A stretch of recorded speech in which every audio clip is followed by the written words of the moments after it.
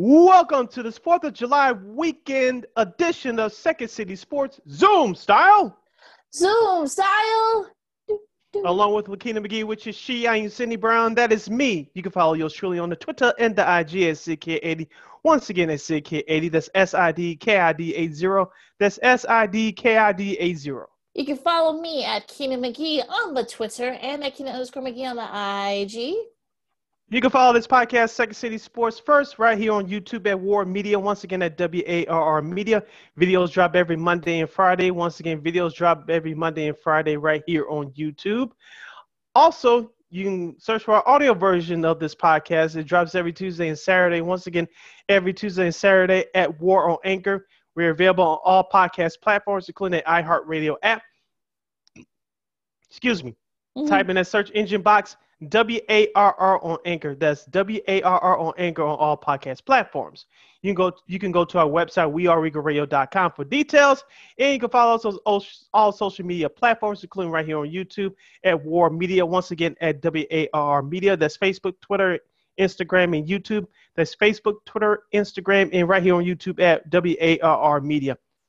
Thank you very much for your support. Like, share, subscribe, and tell your friends. We have very definite opinions. You don't know about that. What was his, that politician of Good Times? Fred C. Davis. Yes, that's who that was. And I'd like for you guys very soon, hopefully, to give us a kind donation, if you know what I'm saying. Most folks on the third will not get that reference, Sid. So go look it up on YouTube and you'll get it. All right, we're unapologetically fun, Lakina. I'll let you start this one up. I'll ask you this question. Do you want the good news or the bad news? We get the good news. All right. I knew you was going to say that. The good news is, as of this recording, the 48-32 first place Chicago White Sox swept away those hated-ass, talking trash, underachieving Minnesota Twins. That's right. I said it. It was originally a 4-game series, but Monday's game was rained out. It will be made up in a couple of weeks when the Twins come back here following the All-Star break. The White Sox took care of business by sweeping the Twins early this week on the South Side. They are currently playing the Detroit Tigers this weekend. Of course, we'll give you our review of their series come this weekend and their next series, I believe, at Cleveland. In our next episode. Lakina, observing that series, of course, off the field, you have Josh Donaldson going at it with Lucas Giolito, and then Josh Donaldson decided to trash Ozzie Guillen, the pre- and post-game host on NBC Sports Chicago's White Sox coverage. On the field, the White Sox had enough offense, including last Wednesday's game, hitting 6 home runs. Gavin Sheets, the right field rookie. I'm not going to sit here and say he's the rookie of the year. No. But if he's your replacement from Adam Eaton, who is currently injured, I'm all for it. Yeah. Brian Goodwin. Yeah, Brian Hamilton. Brian Hamilton, good grief. Sorry, scratch that from the record. Brian Goodwin, I should say. Brian Goodwin had a couple of home runs in the last 2 games of that series. He's come in and done a nice job. Billy Hamilton is back. Of course, another setback, but looks like a minor setback. Yohan Moncada injured his hand last Thursday. He is not in the lineup for this weekend series against the Detroit Tigers, but he'll be back in the lineup soon. Thank goodness. There's a bunch of trade rumors going around. We'll break that all down in just a minute. But, Lakina, let's focus on the field with the Twins. As we said before, Lakina, and I'll say it again, if you're the White Sox, if you're a first-place team, you take care of business with teams that are below 500, and they did just that. They got some timely hitting. They got some good pitching. Those bats woke up, they looked alive, and in the way they went, they took care of business. They're currently on a 4-game winning streak as of this recording, and so everything's looking good as of right now for the White Sox. And the Cleveland Indians are, I'm not going to say they're fading fast, but they are beginning to fade. But I'm not calling this race over yet, but things are looking good right now. As we told you guys with the White Sox schedule, the way it's looking right now between now and the All-Star break. Well, and look, I mean, their offense came alive, like you said, Sid. I mean, Grandal had some home runs. Abreu, who was only had maybe 1 day, was had a couple of big hits, and look, I think that this is what you want, if you're the White Sox, right? I mean, look, I don't see why anyone was freaking out about what happened a couple of weeks back. We said it before, ebbs and flows in the season. I think Look, you beat a team that you're supposed to be. You swept a team that you should have beaten in Minnesota. I'm not going to get into that whole thing with Josh Donaldson, Lucas Giolito. Apparently, Lucas's dad Rick got in the middle of it too, and then Ozzy was dragged into it. So I'm not even going to get into that because it's really no sense in doing that. I mean, look, Zach Collins had the go ahead home, the tie breaking home run to kind of break that open, and for them to actually end up sweeping the series for the White Sox. I mean, the pitching wasn't great, but it did just enough, and the offense picked up the slack. So if you're the White Sox, you gotta be feeling pretty good. You're playing a Tigers team that you should be able to, at the very least, win the series. Win 2 out of 3, and look, I think you should be in a pretty good spot. Like you said, Sid, Cleveland didn't have a very good week. We'll get to the rest of the MLB in a second, but in a little bit. But I think if you're the White Sox, you're in a pretty good spot right now. You are if you're the White Sox. I know GM Rick Hahn, many of you White Sox fans out there on Twitter, I read some of your tweets saying that he still should make a move right now. We'll get into the nuts and bolts of those rumored deals in just a moment. But I like the way this team is playing right now. Like you said, Lakino, it's more about the offense waking up in the last series. The pitching did enough just to hold it down, but I'm going back to last Thursday's game. Of course, Carlos Rodon was rolling until the 5th inning when the Twins got back in the game. But I was getting ready to ask some questions about this particular player, but guess who subbed in for Rodon on Thursday? Mr. Michael Kopech. That's right. Mm-hmm. Yeah, he didn't pitch the best, but he did enough just to keep the Twins at bay. I like that. Hopefully he doesn't get hurt again, because he's the future of your rotation. He has your bullpen looking better on paper right now, outside of your closer Liam Hendriks, who should be an all-star, by the way. Kopech did look good. It wasn't his best, but he looked good enough to keep the White Sox in the game, and so I was encouraged by that. But as I mentioned at the top, rookie Gavin Sheets, if he's here for the rest of the year, so be it. If you could DFA Adam Eaton, I'm all for it. You know what I mean? So him, Billy Hamilton, and anybody else that can play some decent right field, I'm all for it.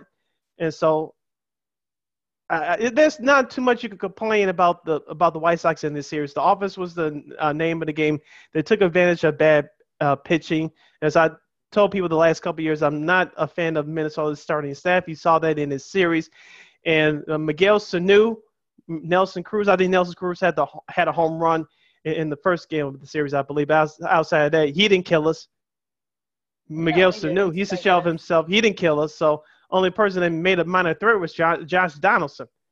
I'm with you. I'm going to follow your lead. We're not going to dip and dive into that. That's old news now. I'm sure it's going to be brought up again next week when the Sox go to Minnesota to play the Twins at Target Field. It'll be a bigger deal. Hopefully not, but it'll be a bigger deal once they come back here right after the All-Star break to play the Sox on the South Side. But offense was the name of the game. Hopefully they can stay hot between now and the All-Star break. As you mentioned, they play the Detroit Tigers this weekend. And so you need to pile up the wins as possible. I know some people fear Cleveland getting back in the race. As I said before, and I'll say it again, and we said this before the season started, Cleveland's going to make this look good. They're going to stay competitive because of their manager, Terry Francona. I know Josh Naylor, I believe the outfielder, was injured last week, and he's going to be out, I believe, for the year. And so Cleveland's going through their struggles too. And I know they're playing in their current series at home against the Houston Astros this weekend. I know they lost on Thursday. But Cleveland's going to make this look good, but I don't see them as a real challenge to the White Sox. And Rick Hahn, the GM, he's going to make some moves. I believe he's still going to be closer to the trade deadline. But this Sox team, trust me, folks, they will not be the same in the next three and a half weeks. It's not going to be the same. We just have to be patient, and hopefully Rick Hahn makes the right moves. Well, yeah, especially with Robert, apparently, at least Robert, apparently, he is going to be – he's going to get approved for baseball activities. It still could be a while before we may even see him back, before he even does a rehab assignment. So, that's something to look out for. Eduardo Escobar from the Diamondbacks, that's a name that's being floated around, among White Sox circles. Supposedly there was a trade already put in place, but, but then again, there are other teams that are after him as well. So if you're Rick Hahn, it's going to be interesting to see what happens here until who are going to be the contenders, because you got about a week left before the All-Star break. So, this is going to be like peak, teams jockeying for position. And also, too, Lakina, as I said before on this program, blockbuster deals rarely get made before July 4th. You know why? You want to know why? You really want to know why? Mm. I know so many folks are waiting for the answer. The price Pause. is too high. Yeah. Seriously, the price is too high. If you saw that report like I did, Lakina, it was reported that Escobar was offered to the White Sox for Zach Collins and Jake Jake Burger. Burger, yeah. Yeah, I know Jake Burger's up here this week to replace McConnell on the roster because McConnell's hurt with that hand. Yeah. But Zach Collins is your catcher for the future. I know Yasmani Grandal didn't make the All-Star team via the starter, which voting ended early on Thursday. But and Yasmani doesn't have the numbers in terms of batting average, but he makes an impact on the base pass, at least drawing walks and occasionally hitting for power. I get that, but Zach Collins is your future for the White Sox at catcher. I'm not giving him up. Jake Burger and a couple of these other outfielders and other prospects, fine. I'm not giving up Zach Collins. But nor should you. Nor should exactly. you. It's good. But then again, you know what? I mean, if you're talking about, if you're in this win now mode, you may have to give up one of your top guys, in order to kind of make a deal happen. So you know that these teams are not just going to give the Escobars and the Max Scherzers. They're not going to give those guys up for free. So it's going to be interesting to see who else is going to be out there for the White Sox to be able to try to trade for. And also, too, I heard this name that was brought up around a couple of people via the Twitter. I'll bring this guy's name up now. And he actually had a couple of big hits in the series against the Twins. That's Andrew Vaughn. If you really want to part with him, I know he was originally drafted and brought up here to replace Jose Abreu before Abreu signed that contract a couple years ago. If it was the right deal for Max Scherzer or somebody of that statue, would you part with him? Me personally, I wouldn't if it was the right deal. Well, I know people still want to bring up Fernando Tatis Jr. and what happened there, but hey, it is what it is. If you're in this win now mode scenario, unfortunately, you're going to have to maybe perhaps part with one of your top prospects in order to get a deal done. So I don't know. It'll be interesting to see if what Rick Hahn decides to do. I mean, he's in a good situation, but he also is in a tough situation because he's probably going to have to maybe part with one of his top guys. So who knows? Yeah, it's just my fear is, I'm using this in air quotes, fear that whoever the player is, that Rick Hahn is going to give up the entire farm system. I don't think he's going to do that, but that pessimistic fear of mine is right around my head somewhere. I trust that he's going to make the right deal, but as we said before in our last few episodes, the White Sox don't have as many prospects as you think they have. So, as you mentioned, Lakina, if they're going for it now, you had to part with a couple of your pieces. Not the whole farm system, but a couple of your pieces. And maybe one or two guys off your current roster, we'll see.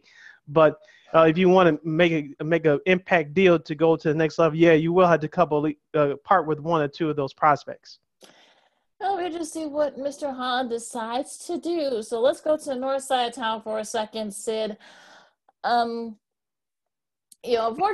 the Cubs got swept by the Brewers early this week. They're playing in Cincinnati for a 3-gamer right now as we speak. They're 6.5 out of the NL Central, and there are already folks that are sort of like giving up that that Jed Hoyer should just start getting ready to trade guys and such. What say you? I had that same thought this morning. That I know where you're kind of going with this, but I'll let it out in my own way. What did I say in our last episode, Lakina, about the Cubs in that series against the Brewers? Don't get swept. That's basically what you said. Exactly. And they got swept. But what did I say if that happened? What did you say? I forgot. I said that Milwaukee. My old age is catching up. Very funny. I said that Milwaukee will feel good about themselves, but I don't think this race is over. Is Milwaukee a very good team? Yes. Do they scare you? No. If you're the Cubs, yes, you have to get back on track and get back on track quickly. We said that this schedule, leading up to the All-Star break, is very important. Now, looking at inside the numbers of that series against the Milwaukee Brewers, you could make a case for all three of those games, but at least two out of those 3 games you had a chance to win, including the Thursday one, which was a killer. Well, that was just You brutal. led 7-0 off of Ashby, who made his debut out of AAA, and you couldn't pile him on any more runs. Of course, Jake Arrieta, as we told you guys on the show, he's not the pitcher that he once was. He had a good streak in April, hot streak in April, but the rest of the time, it's been a shell of himself. We saw that on Thursday. But going back to our last episode, I said the Cubs, you couldn't afford to fall 6 games back. But if you did, the season's not over because, as you mentioned, Lakina, they're playing the Cincinnati Reds on the road for 3. If you don't get up for that series, something's wrong with it. And of course, you come back home next week, starting Monday, to face an underachieving Philadelphia Phillies team for 4 straight games. You have before this time next week when you host St. Louis, you have 7 games. The worst you could do is go 4-3. I expect this team still to have a winning record by the time we hit the airways next week. So if the worst you could do is 4-3, you're still in pretty good shape. This team's got to go at least 5-2 to be realistic. Yeah, I mean, if you want to go by schedules, like you said, Sid, I mean, this is sort of the time to try to, get back on the ship here. I'm not one of those folks that say, hey, let's trade, trade Rizzo, trade Bryant, start trading everybody. Look, look, the NL Central is still winnable. You look by the schedule with the Brewers. Yes, they're finished up a 4-gamer against Pittsburgh. I know they won on Thursday, 7-2. But they got 3 against the Mets, and they got 4 against the Reds. If there's a chance they could still kind of get back to that mark where they could be in a losing situation. But if you're the Cubs, try to get to 5-2, maybe gain a couple of games before we get to the All-Star break, and you'll be right there in that division. The Brewers the Brewers don't scare me at all. I'm sorry, they don't. Mm-hmm. The Brewers and Cubs, I've been saying this, they're very similar. They're mirror images of each other. Right now, the Brewers got the edge, but I'm not going to give them the division just yet.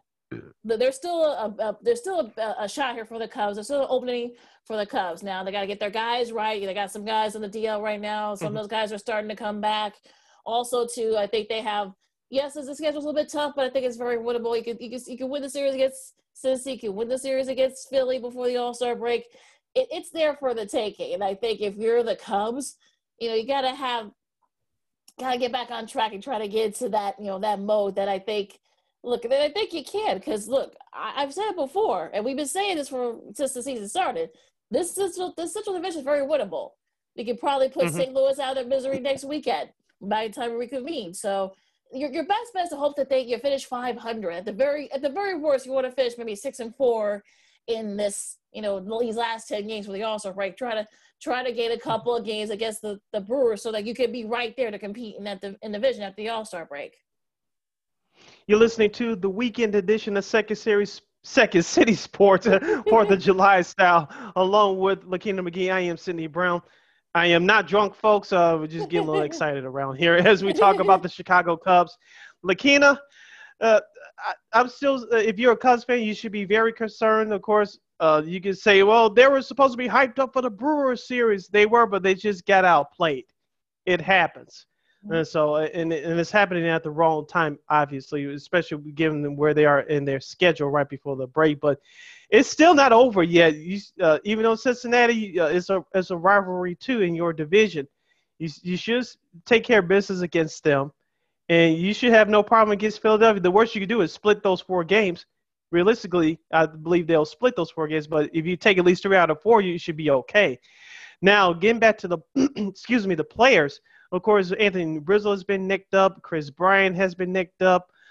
Jake Arrieta, I heard a couple of people talking on the radio over the last 24, 40 hours or so that the Cubs should suggest him to go on the disabled list. RIP to the late, great basketball Hall of Fame GM Jerry Krause. Make up an injury. Yeah. I wouldn't mind the Cubs doing that because assuming that they keep their head above water, above 500 between now and the All-Star break, as we said before, they need a starting pitcher anyway. Yeah. And so to make room for it, you had to do something like this. You got to be creative, I think, if you're Jed Hoyer. And look, I'm not one of those, like I said before, we're not one of those people that feel that the Cubs should, start selling. I know look, I know there have been some people that have said that they should, but again, look, that division is very winnable, whether people want to admit it or not. So look, I think if you're who's out there though, if you're the Cubs, if you need another starting pitcher, who are you going to get? And I think that's sort of the $1 million question. Who's out there that the Cubs will be able to get, and who they can get for the cheap? Yeah, will it be Joe Barrios from Minnesota? Will it be Madison Bumgarner for Arizona? I doubt it. But who else is out there? If there is any, so I don't know. Yeah. So here's the thing. I was thinking about this morning. If you're GM Jed Hoyer, of course you can't pull the plug just yet. No. I got to see how this team plays this weekend into next week. And, of course, as you mentioned, Lakina, this time next week, we'll be wrapping up the first half of the season. They have 3 big games at home against St. Louis. Mm-hmm. If you don't have above 500 record going into the break, everything's out on the table. I'll say this. If you're 6 games or under in terms of trailing in the division, you're okay, obviously because of the wild card. But if you're 7, but definitely 8, 9, 10, 11 games back, I don't care what you do coming out of the All-Star break. It's time to blow this team up. Let me say this again. If you're 6 games or less trailing in the division, you're okay. If you're 8, 9, 10 games back, it's time to break this thing up. Could have said it better. Couldn't have said it better myself, Sid. Well, you look, like I said, great minds think alike. You listen to Second City Sports along with Sydney Brown. I'm Lakina McGee, our 4th of July edition of our great show. Now, Sid, what impressed you the most this week in MLB? Or what kind of weird stuff that didn't, that made you go, you scratch your head? I'm going to give props to the Atlanta Braves. They took the last 2 games out of 3 against the New York Mets. Wednesday's game, they piled on 20 runs. And last Thursday, they defeated Jacob deGrom, the unstoppable Jacob deGrom. They won courtesy of Freddie Freeman's game-winning RBI off of closer Lugo for the Mets. It went off his right leg. They won the game for Atlanta. So Atlanta, one of the few teams to beat Jacob deGrom this year. So Atlanta, as we talked about before, Lakina, the NL East race, I believe, is still up for grabs. Atlanta's been struggling all year long. They're not at 500 yet, but they're itching closer. So it was important for them to take these last 2 games earlier this week from the first place New York Mets. Yeah. I know the Washington Nationals are in the 2nd place technically, but I'm still not a believer in them. I know Kyle Schwarber, the former Chicago Cub, he's on fire. But I'm not a big believer in them. No, I'm not. Yeah. Well, look, like I said, that like the Central, I think that NL East is still very much open, with the exception maybe for the Marlins. Everyone else in that division, the Mets, the Nationals, the Braves, the Phillies, they're all those 4 teams. I really think that division is there for the taking. I think, it's going to be interesting to see who makes those moves, before the trade deadline, I should say. So all these teams got to play each other still in the second half. They're going to be doing it a lot. So it'll be interesting to see what the setup is going to be for that. And also, let's show some love to Shohei Ohtani of the Anaheim Angels. Yeah, right? It was supposed to be a 4-game series with the Angels and Yankees this past week, but Thursday's game got rained out. It'll be made up later on in the season. But during that short 3-game series, I believe Ohtani had 3 home runs. I watched some of that game live via my computer. Mm-hmm. And as we said before, as of right now, he's your front runner for American League Most Valuable Player. I know he's a starting pitcher as well. He has okay numbers there. But his hitting is impressive to me. And he's making you forgetting right now that Mike Trout is out for the next few weeks. So am I saying that the Anaheim Angels are destined to make a run for the wild card? No. But Shohei Ohtani is a must-watch right now for Anaheim. Yeah, I know he didn't have his best pitching performance against the Yankees, but he allowed 7 runs, But the weird thing is that the Angels actually ended up winning that game. So I mean, just a little I think that's just the second time ever that two teams, the Yankees and the Cubs, lost 7-0 leads and end up losing the game. But that's another story that Yeah, I watched that game too. That game last Wednesday. Yeah, Anaheim was it was after a 42-minute rain delay. Anaheim was trailing 8-4 going into the 9th inning. Aroldis Chapman, former Cub, former world champion with the Cubs, gave up a grand slam to. I'm not looking this up. I'm just going off of memory here. Mm-hmm. Oh, help me out, look here. No, my age is showing. I know, The right? rookie, Jared Jared Walsh. Walsh, Jared yeah, Walsh. Walsh. Yeah, he hit the grand slam. Yes, memory's still good. It just takes a little bit longer. Yeah, But Jared yes. Walsh, who they brought up to replace Albert Pujols, who they let go, he hit that grand slam. Of course, it was a part of a 7-run ninth inning. The Yankees, as we transitioned over to the AL East, the Yankees, I know they're 2 games above 500 as of this recording.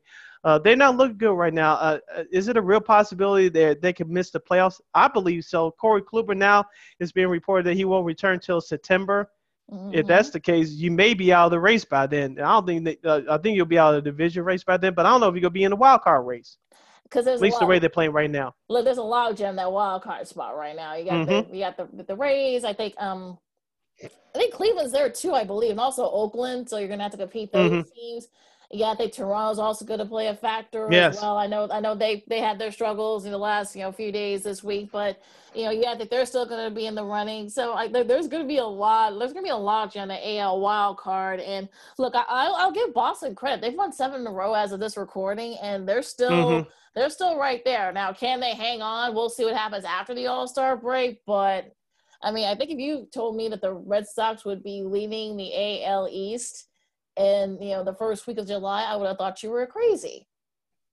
Yeah, as I said before, I don't like the Red Sox starting pitching. I know you have Nathan Eovaldi. I know you have Rodriguez. They've been doing okay. I know Chris Sale has been throwing off the mound. He's just started throwing off the mound early this week. Of course, most of you don't know he had Tommy John surgery. He missed all of last season. And hopefully he'll make a comeback sometime after the All-Star break. So there'll be a big addition to their pitching staff. But I still not a believer in Boston. Tampa Bay still hanging around there. So, like you said, it's going to be a logjam. The Yankees may be the team that's looking upwards, and I don't think this may be a hole to dig out of. I know GM Brian Cashman for the Yankees had a press conference before one of the games against Anaheim earlier this week, saying that they're not panicking. Yes, they're working their way out of it, and he's giving manager Aaron Boone a vote of confidence. But if they don't get it together soon, I know they have Boston again, I believe, coming out of the All-Star break. Mm-hmm. If they can't get it together within these next 2.5 weeks, you may not have no choice but to sell out some of your parts. Will Aaron Judge be traded? Who knows? And who else has any value? Because that's still from parts of that roster, still an older team. Yeah, so it's going to be interesting to see if the Cashman said he doesn't want to make any big sort of want to make any snap decisions, but he may not have a choice though at this point if they don't catch up soon. But also the Dodgers, I mean, they're only a half game back of the Giants. They actually swept their mini 2-gamer early this week. I watched some of that as well. Yeah.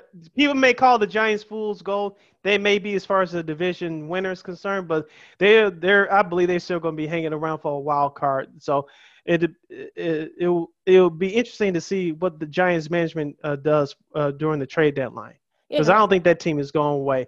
And also, you have San Diego as far as in the West Division race is concerned as well. They certainly got hot as well. Yeah, that's also an older team, and so you got to think Gabe Kepler. We were saying before, you got to think he's definitely going to be in the running for NL Manager of the Year along with Rossi. So, but look, I think we'll see. I mean, I know the Dodgers, they got the Nationals. They won their game on Thursday. It was cut short because of the rain that hit that area in the Mid-Atlantic. But we'll see what I know Muncy had a grand slam that kind of broke that game open before it was called due to rain. So it'll be interesting what the Dodgers do. I think the Dodgers are sort of, because they're getting some of their guys back too. So I think their Dodgers are kind of starting to show those signs of the team we've seen the last couple of years, especially from last year's World Series team. So. We'll see what they do. Look, I still think the Giants are going to hang around, though. I think they may not. I don't think they're going to hang out for the West and National League West, but I think they'll be right there for a wild card spot. I agree. Also, too, on the bad side, we talked about the Cleveland Indians. I know they're currently playing the Houston Astros at home this weekend, but they had trouble against all of a sudden the resurgent Tigers, who's playing the White Sox as we speak this weekend. Resurgent Tigers, yeah, there's something that we never. Resurgent Tigers, yeah. There's a phrase we haven't heard, right, Sid? I mean, the Resurgent Tigers. Yeah, exactly. But yeah, it's gonna be, like I said, it's gonna be very interesting. Like I said before, we got a week before before for the All-Star break. So it'll be interesting to see how these teams are gonna, by the time we reconvene next week, Sid, like it's gonna be interesting to see where a lot of these standings are gonna be. Will there be a little bit of, getting closer? There'll be some flippage? Who knows? Yeah, just before we move on, let's take a look at the schedule for this weekend. So we refer to some of the games. We'll run them down for you again as we enjoy our 4th of July holiday weekend. Of course, San Diego's at Philadelphia to take on the Phillies, the Dodgers, and Nationals. As Lakina mentioned, for those of you listening on our audio version of the podcast, there will be one of 3 games on Fox Saturday Baseball tonight. Mm-hmm. Of course, you have the Brewers and the Pirates this weekend. Mets and Yankees. The Battle of New York is taking place this weekend. Subway Series time. Yeah, get your tokens. I don't know if they use tokens anymore. But I doubt they use tokens. It shows you how old I am. Of course, you have Tampa Bay at Toronto. That's in Buffalo, New York. Big series for both teams there, especially for Toronto. Yes. Of course, the White Sox Tigers. Of course, Cubs and Cincinnati Reds, Astros and Indians. There'll be the other game going on tonight on Fox for Fox Saturday Baseball. Marlins at the Braves. Hopefully the Braves can take care of business there. Minnesota at Kansas City. St. Louis at Colorado. Baltimore at Anaheim to take on the Angels. Of course, Baltimore, congrats to them. They swept the Houston Astros early this week. Yay. And, of course, the number 1 game for Fox this week will be Boston at Oakland. That's tonight on Fox. And, of course, the series wrapping up this weekend for July 4th. San Francisco at Arizona, and then Texas at Seattle. And for those of you who are wondering, it'll be the Mets and Yankees that are getting the Sunday Night Baseball treatment. So you can check that out, all your New York teams, to see who will be getting some bragging rights there in the Bronx. Yes. You're listening to Second City Sports Weekend Edition for your 4th of July holiday weekend. Hoping you're enjoying that. You staying safe. Don't do anything stupid. Along with Lakina McKee, I am Sydney Brown. Lakina, let's wrap this first segment up talking about the NBA playoffs. The conference finals, as we said in our last episode, is winding down. Let's say congratulations to the Phoenix Suns, your 2021 Western Conference champions. They defeated the Clippers in 6 games. They are on their way to the NBA Finals. Congratulations to point guard Chris Paul. He finally has reached the summit on playing his first, making his first NBA Finals appearance. Of course, let's review the last 2 games quickly, Lakina. Mm-hmm. The last 2 games of the series, it was classic. Of course, the Clippers beat the Suns in Game 5 last Monday, 116-102. Paul George had a personal career playoff high in 41 points. But, of course, the Phoenix Suns came back and dominated the Clippers in that second half, defeating the Clippers on the road 130-103 to take the Western Conference title. Chris Paul had a personal career high of 41 points. Lakina, I cannot blame Paul George for the Clippers losing.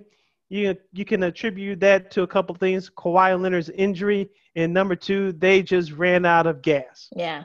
And Phoenix was a better team. Yeah, and I think that you pretty much covered it today. I think the fact that they're just okay.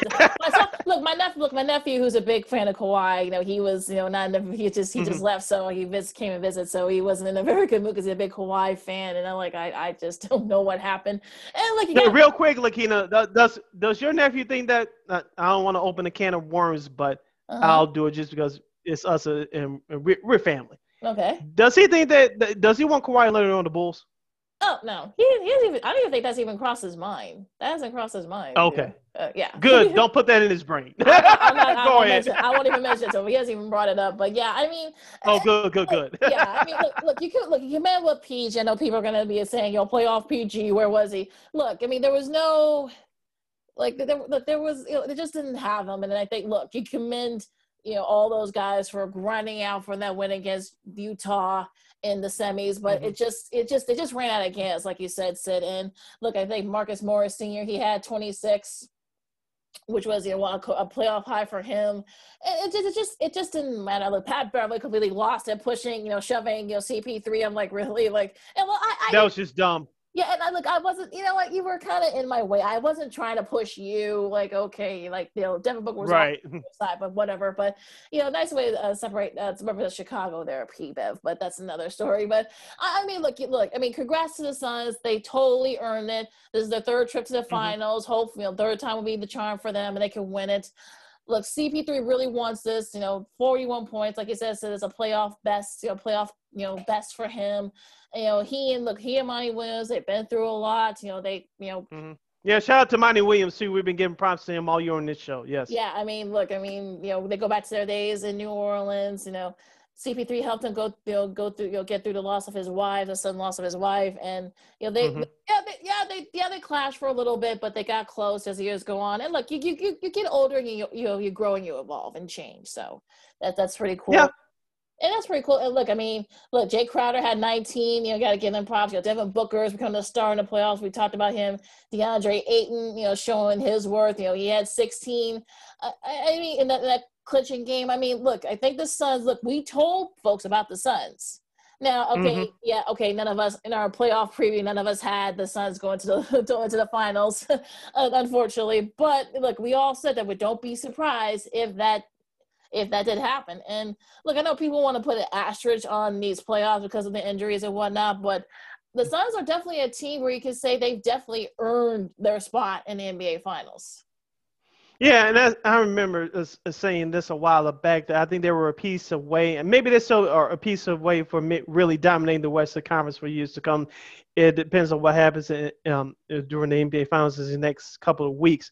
But you had to give it up, as we said, to head coach Monty Williams. Besides Chris Paul, who's made a real difference on that team, Devin Booker has been on fire all seasons, definitely in these playoffs. And hopefully more people are starting to pay attention to him. You haven't watched these NBA Finals. But DeAndre Ayton's starting to come in his own right now. He's been MIA the first couple of years in the league, but not this year, of course. We talked about campaign. Of course, we can blame Jim Baldwin all we want to for his struggles here in Chicago, but he's found the right situation. He's the perfect backup to Chris Paul. In those couple of games that Chris Paul missed, he stepped up. Of course, Mikal Bridges has been doing it as well. You mentioned Jay Crowder. He's been there before with Cleveland, with LeBron. Of course, he was with Boston, a couple other winning teams, playoff teams. So he's a veteran that's been there before. But Phoenix has the perfect mix of young talent and key veterans. And that's what's gotten him through. Of course, CP3 still has that shoulder injury, but he hasn't bothered him one bit. No, and look, you can tell that I think he's and Devin Booker's broken nose. Yeah, I'll say I'm still wearing the goggles too, and not wearing the goggles. Yeah, not wearing the goggles, but yeah, I mean, this will be his first finals in 1,214th game of his career. That'll be his first trip to the finals. Mm-hmm. That's the second like most in the career of a player's first ever finals, behind only Kevin Willis. That was 1,429 for him. So that's another. He had a long, great career, Kevin Willis. I believe he lasted 20 years. Yeah, very underrated. So, yeah. He was good in those Atlanta teams back in the 80s. They just couldn't get over the hump. They had to go through Boston, then Detroit. And, of course, when Chicago came up in the 90s, that team was old, and they were traded, including Dominique Wilkins. Real quick, I remember that I was at an after-school function in grade school the night that Dominique got traded to the LA Clippers. Remember, that was the year that Michael quit. Yes. In 94. And Atlanta had the best record in the East for sure. I don't know in the league, but definitely in the East for sure. It was between them and the Knicks, and I believe the Pacers at that time. And, of course, Orlando got up there, too, afterwards when Penny Hardaway, the rookie at the time, got in the starting lineup. But it was a shock that Dominique Wilkins, your team was at number one spot in the East, and Dominique Wilkins gets traded to the Clippers. To the Clippers of all teams. I still couldn't figure that one to save my life, but – going back to that still made no sense, Meek and the Clippers. Yeah, that's one of those sort of times where you forget that even happened. Yeah, but getting back to today's present time, congratulations to the Suns again. They deserved it, and let's see what they do in their finals. I'll be cheering for them. And as we wrap up this first segment of the weekend edition of Second City Sports, let's go quickly review the Eastern Conference Finals between the Atlanta Hawks and the Milwaukee Bucks. Of course, Game 6 is tonight on TNT at 7:30 p.m. Central Standard Time. Let's review Games 4 and 5 quickly. Looking at Game 4, Atlanta defeated the Bucks 110-88. Of course, Giannis Antetokounmpo hyperextended his left knee. He did not return to that game. Of course, Trae Young didn't play as well. Drew Holiday led Milwaukee with 19 points in that game. Lou Williams led Atlanta with 21. It was nice to hear from him again in terms of Lou Williams. And, of course, on last Thursday night, the Bucks returned to favor at Fiserv Arena. They defeated the Hawks 123-112. Brook Lopez led Milwaukee with 33 points. Bojan Bogdanovic led Atlanta with 28. Lakina, maybe one or both of those players I'm talking about, Trae Young and Giannis Antetokounmpo. I don't know if Giannis is going to play tonight, but if Trae Young plays tonight, that's going to give Atlanta a boost. If it doesn't, the result that I just read to you from Thursday, it may happen again tonight in Atlanta. Well, and look, Brook Lopez and Bobby Portis, with the playoff highs for them. And look, I think this is sort of one of those times when both teams lose their superstars, but yeah, it depends on who's supporting cast step up. And unfortunately for the Hawks, I know that, Bogdanovic had, 28, and Gallinardi, now with his hair, looks like it's a decent, it's a decent spot now. He had 19 off the bench. That was just, Clint Capella, where were you, dude? I mean, Kevin Huerter, where were you? You only had 8 points. Yeah. And so I think that, look, hopefully maybe, Trae Young will be able to play, because if not, the Hawks role guys better step it up, because this is going to be a very similar thing to happen, in Game 6, and you're going to end up going to the golf course, guys. Yeah, like you say, who wants it more? Who's going to be the healthiest? Who comes out more of the aggressor tonight for Game 6? Whoever does that first and can sustain momentum, that's the team who's going to win the game. I believe it's on Milwaukee's side, obviously, because they have the 3-2 series lead. But I know that Atlanta has the home crowd, and that should give them an extra boost. But if Milwaukee executes down the stretch, they're going to take Game 6. I expect them to do that tonight, whether the Stars play or not. Well, look, we've seen a lot of strange things happen in this series, so it's going to be, I don't expect nothing different, tonight. I mean, like I said, it's going to be very interesting to see what they do with the Hawks. Will they have an answer for? Can some of their role guys step up? I think that there's going to be that mindset where, we could actually end up losing the series, and our season could end. So it's going to be interesting to see how they respond. You talk about Clint Capella. Where's John Collins? He's been very good for the Hawks in these playoffs. I mean, he had 19, but yeah, he did miss some some key shots late, so that's sort of like, maybe a thing there. But they need to also improve on their 3-point shooting too. They were 39%. That's not gonna work against, especially if you're trying to face a Bucks team. You weren't able to take advantage of that. That was another team that was struggling for the 3-point line. You weren't able to take advantage of it. So I don't know. We'll see. I mean, like I said, I think. Look, don't be surprised if Atlanta does end up winning tonight and this goes to a Game 7. If you're the Suns, you're probably just chilling because you're going to be nice and fresh, and whoever winning that series is going to be exhausted. And especially, it's going to be if the Bucks do win, will they have anything left in the tank? So, because they had to go 7 against the Nets. Now they're going to go 6, maybe 7 against the Hawks, a team that some people thought they should have swept. So, I don't know. That's going to be very interesting. All right, let's take a pause for the calls. This 20-second timeout is brought to you by Second City Sports. Stay tuned for more sports and more fun as the weekend edition of Second City Sports continues with hometown girl, Miss Rachel Kopchak, the host of the House of Hockey podcast. We'll talk everything, not just hockey, but everything else in between. You know how we like to do it here at Second City Sports. We'll have a whole lot of fun with her. It's been a while since she's been on this program. So for Lakina McGee, I'm Sydney Brown. Stay tuned. We'll see and hear you on the other side. Welcome back to the second half of the 4th of July weekend edition of Second City Sports Zoom Style. Zoom Style. Along with Lakina McGee, which is she, I am Sydney Brown, which is me. You can follow yours truly on the Twitter and the IG at CK80. Once again, at CK80. That's SIDKID80, SIDKID80. You can follow me at Keena McGee on the Twitter and at Keena_McGee on the IG. You can follow this podcast, Second City Sports, right here on YouTube at War Media. Once again, at WARR Media. Videos drop every Monday and Friday. Once again, videos drop, every Monday and Friday right here on YouTube at War Media. And you can go to the audio version of this podcast at War on Anchor. Once again, at WARR on Anchor.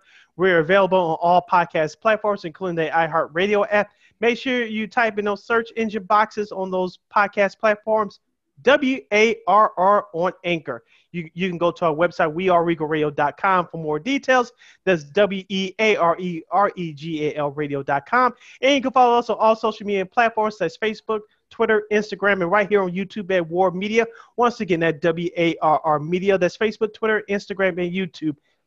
Thank you very much for your support. Like, share, subscribe, and tell your friends. And we have very definite opinions. Pardon my Black Richard Nixon. But to kick off the second half of the program, we have a very good friend of the show, Chicago's very own, and my future ex-wife. Oh. She is the host. She is the host of the House of Hockey podcast, and she's also a reporter and part-time actress. We'll get into that.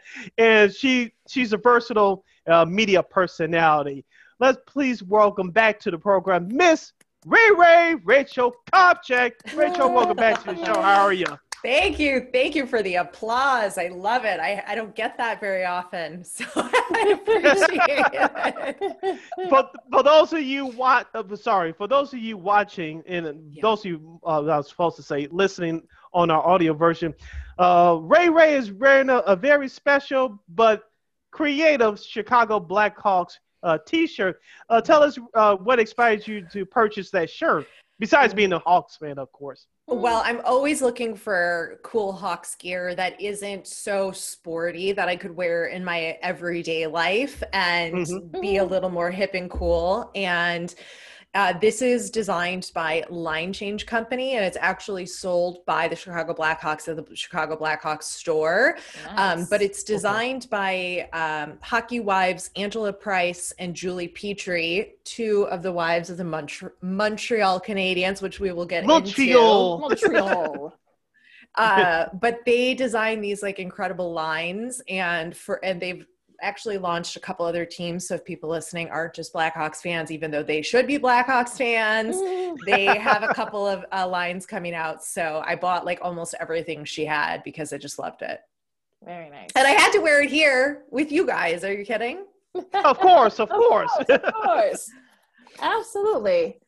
All right, so we got a lot to get to with you, Rachel. So let's start with this. What have you thought of the Stanley Cup Finals so far? For those of you who have not been watching or haven't been following, it is the Montreal Canadiens against the Tampa Bay Lightning, the defending Stanley Cup champs. And I know it's weird because of the way the setup, because both these are supposed to be Eastern Conference team, but because of realignment and whatnot. But as of right now, Tampa is up to nothing. So what do you think about the series so far, and do you think Montreal can catch up? They've been very resilient these whole playoffs.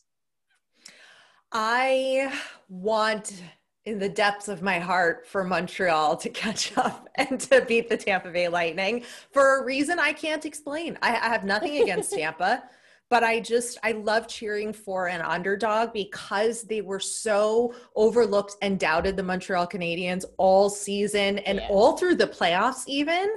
I love that even more. And I love Carey Price, and I want him to get a cup. I love the young kids. I love watching Cole as some new ESPN broadcasters say, Caulfield, which is not his name, Caulfield. But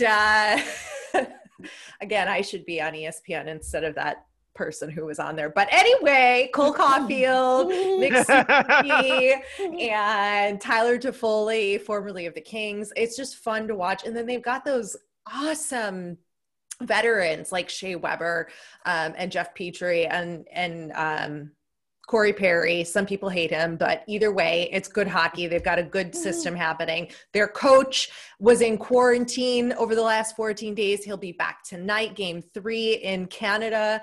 And I think in game 2 that Montreal, I think they had more shots on goal than the Lightning. They just weren't going in. They had all the opportunities. They were making all the right plays. And the luck of the puck, as I like to call it, just wasn't in their favor. And I don't know if they're gonna be able to win the next 4.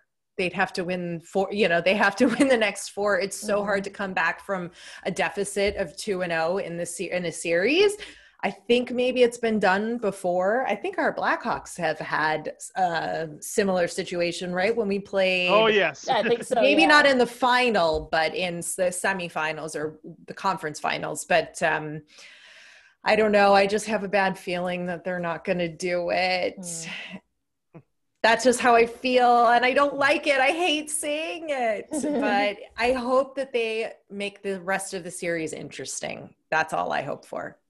Speaking of the Canadiens' opponent, the Tampa Bay Lightning, we talked about before we started recording that they have better success since they lost to the Blackhawks in the Stanley Cup Final 6 years ago. I still can't believe it. That's we'll get into the Blackhawks later.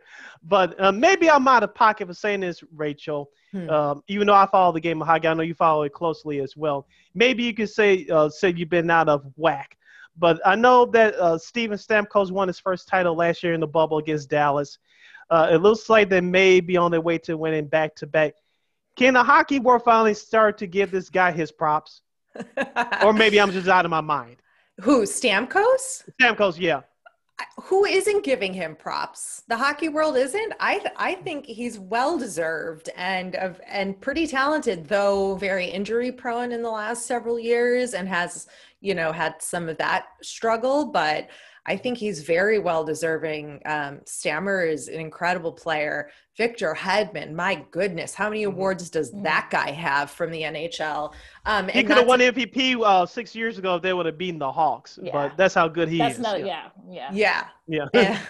I mean, they've got a stellar lineup, and this fun fact for you, Pat Maroon, who plays for the Lightning, he could be the first ever player to three-peat, to win a Stanley Cup 3 years in a row, I think, since oh, no, wait, there's a caveat. Since a bunch of the New York Islanders many moons ago when they won back-to-back, but of recent time, he would make that. But a lot of people also don't like Pat Maroon, but I'm here for it. So that's what hockey's about, right? You've got your tough guys and, you love to have them on your team, but you don't want to play against them. Yeah, I mean, I find this interesting that these are the tale of two different teams. I mean, you got the Lightning who are the defending champs, and I know people want to, they played in the bubble, there should be an asterisk, but they're showing you that, maybe it wasn't a fluke last year. They've actually been pretty dominant. They've been close a couple of times. And also, too, I mean, the Canadiens, it's been, since the early 90s, they've even gotten this far. 93 since they won, Yeah, it's crazy. Yeah, Savoir Faire, Dennis Savard, who was hurt. He got his championship ring in a suit. But you finally got his ring finally, though. So let's not don't take that away from him. Price has been really good, but it's just that I just kind of feel that I think the Canadiens, I think they can do it, but they need to be more aggressive, and I think that's kind of been the problem these first couple of games. Yeah, they're missing that grit, that grind. And that's something that I think Tampa's done really well over the last several years of adjusting. And you can just see it in them, in their passion and their fight and their resilience on the ice to just keep going.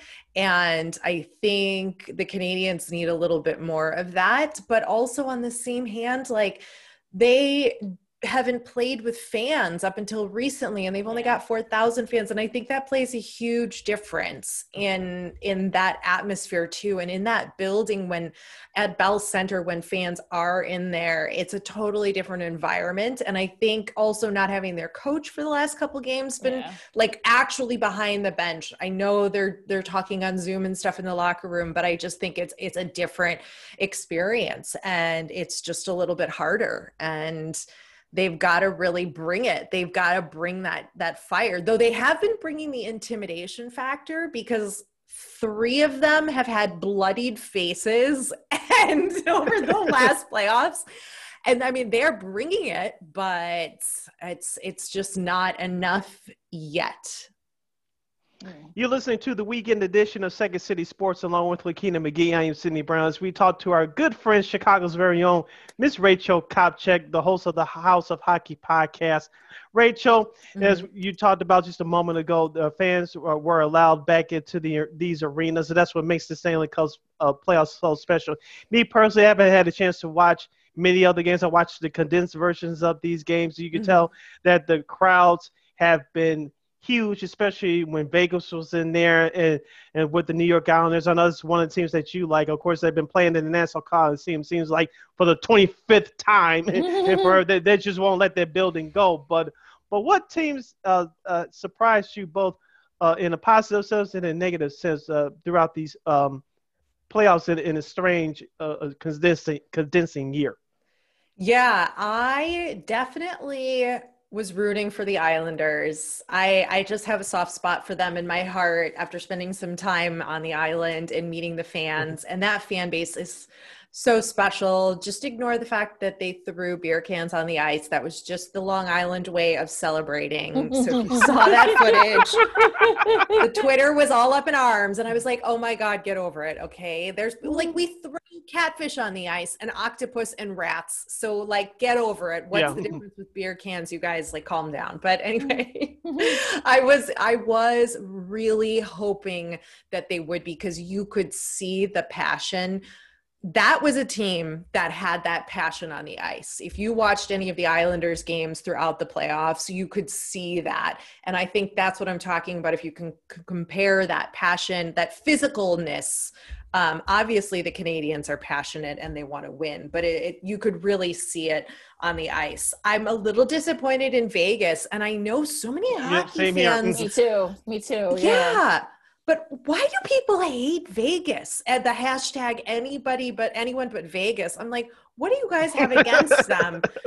They're a great team. How can you not love that team? That building, the Vegas vibe, the glitter, the whole thing. And plus all of those players have such a personality on the team. I think they're an awesome team.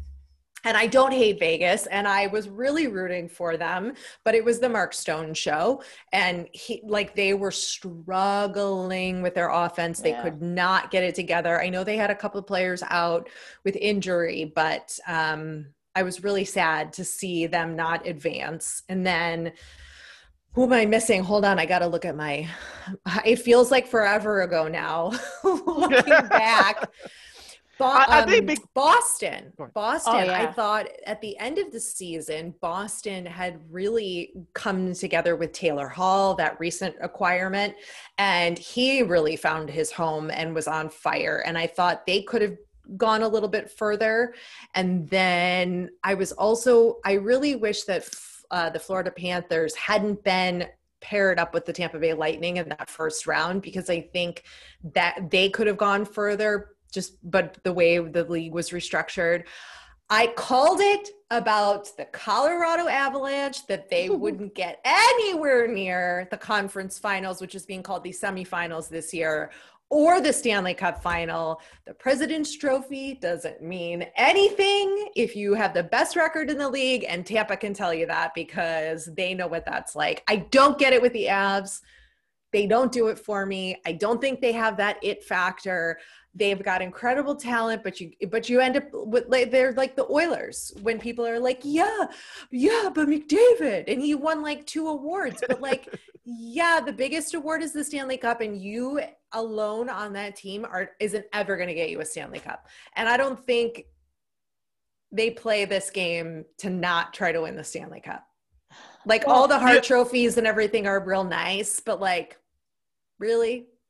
So when people are like, the Oilers, they're McDavid, I'm like, oh my God, please stop. He's on the wrong team, and he doesn't have the support around him, period, the end, in my opinion. Before I kick it back to Lakina, I think the real reason, right, that people are jealous of Vegas because they made it to the Stanley Cup final in their first year. Yep. Before they lost to Ovechkin of the Capitals. But I think that's the real reason why.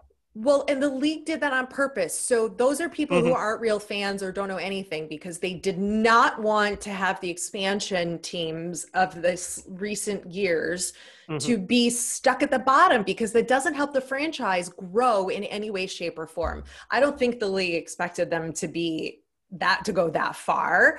But to be in playoff contention for these first few years is huge for the league, huge for the sport, and it was only going to help it grow and keep the franchise alive, which is what's going to happen to Seattle this fall. So get ready.